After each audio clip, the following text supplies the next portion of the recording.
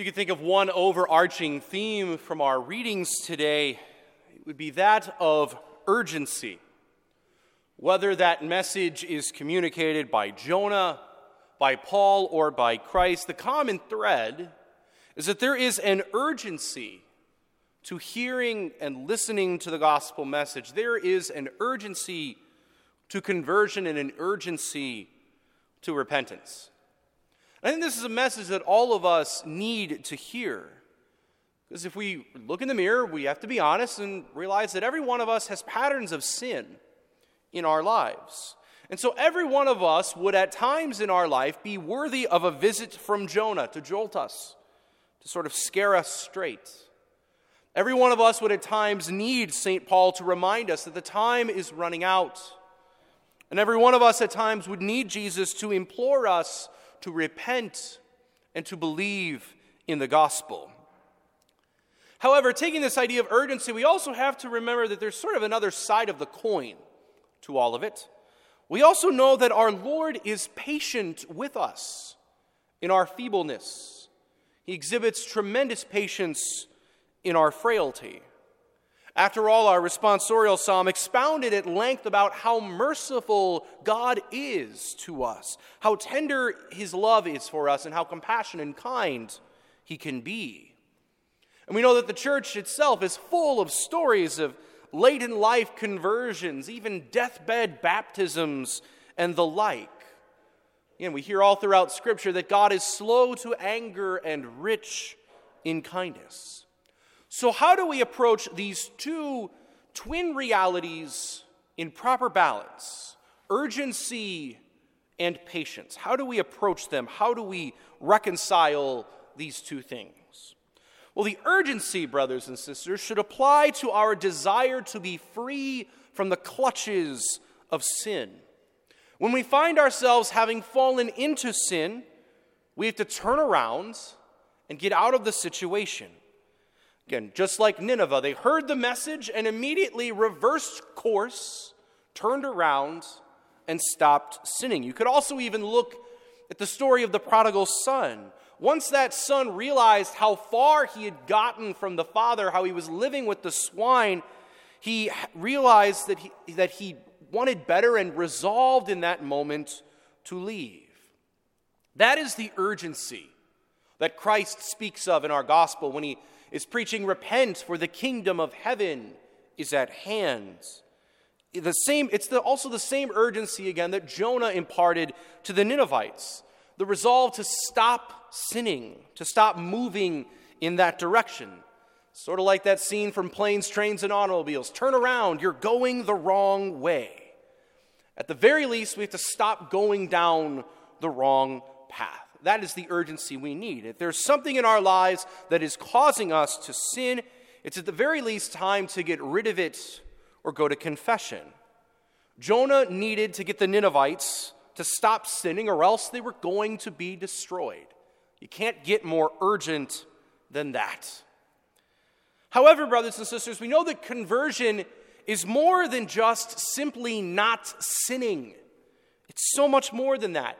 You can stop the car from going the wrong way, but once you stop, you realize you've been going the wrong way for a while, and there's a farther journey that you still have to get to where you wanted to go.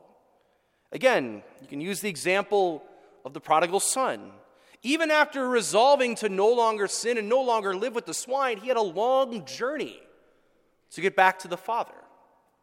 And although the story in our first reading doesn't really recount it, and even Scripture doesn't follow up, if you will, with the Ninevites, I have to think that even after they had resolved to stop sinning, there would be some stops and starts on that way back toward wholeness and holiness for them.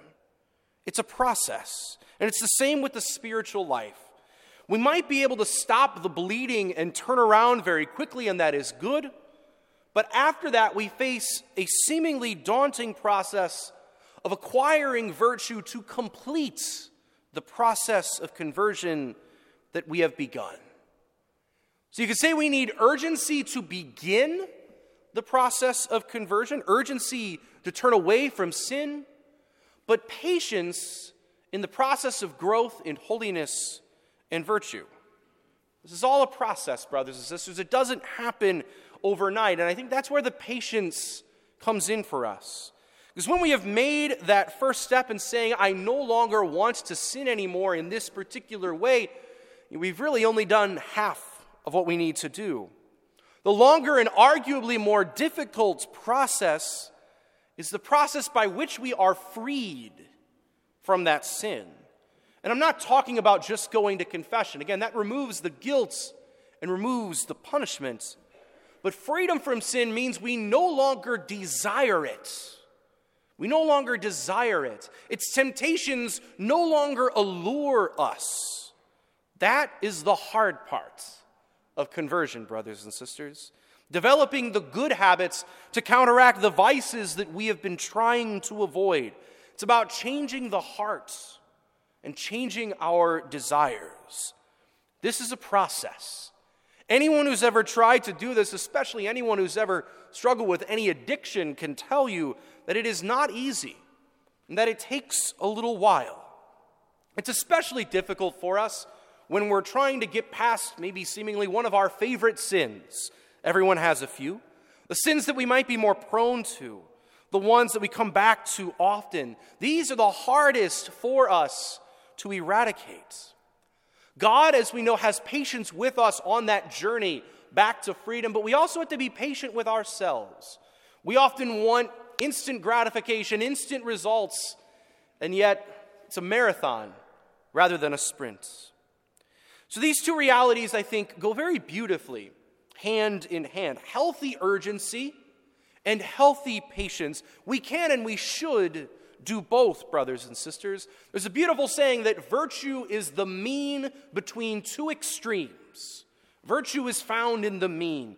We don't want to be so urgent that we become scrupulous on one hand, thinking that everything is a sin and thinking that falling into sin is an existential crisis. That's not what we want.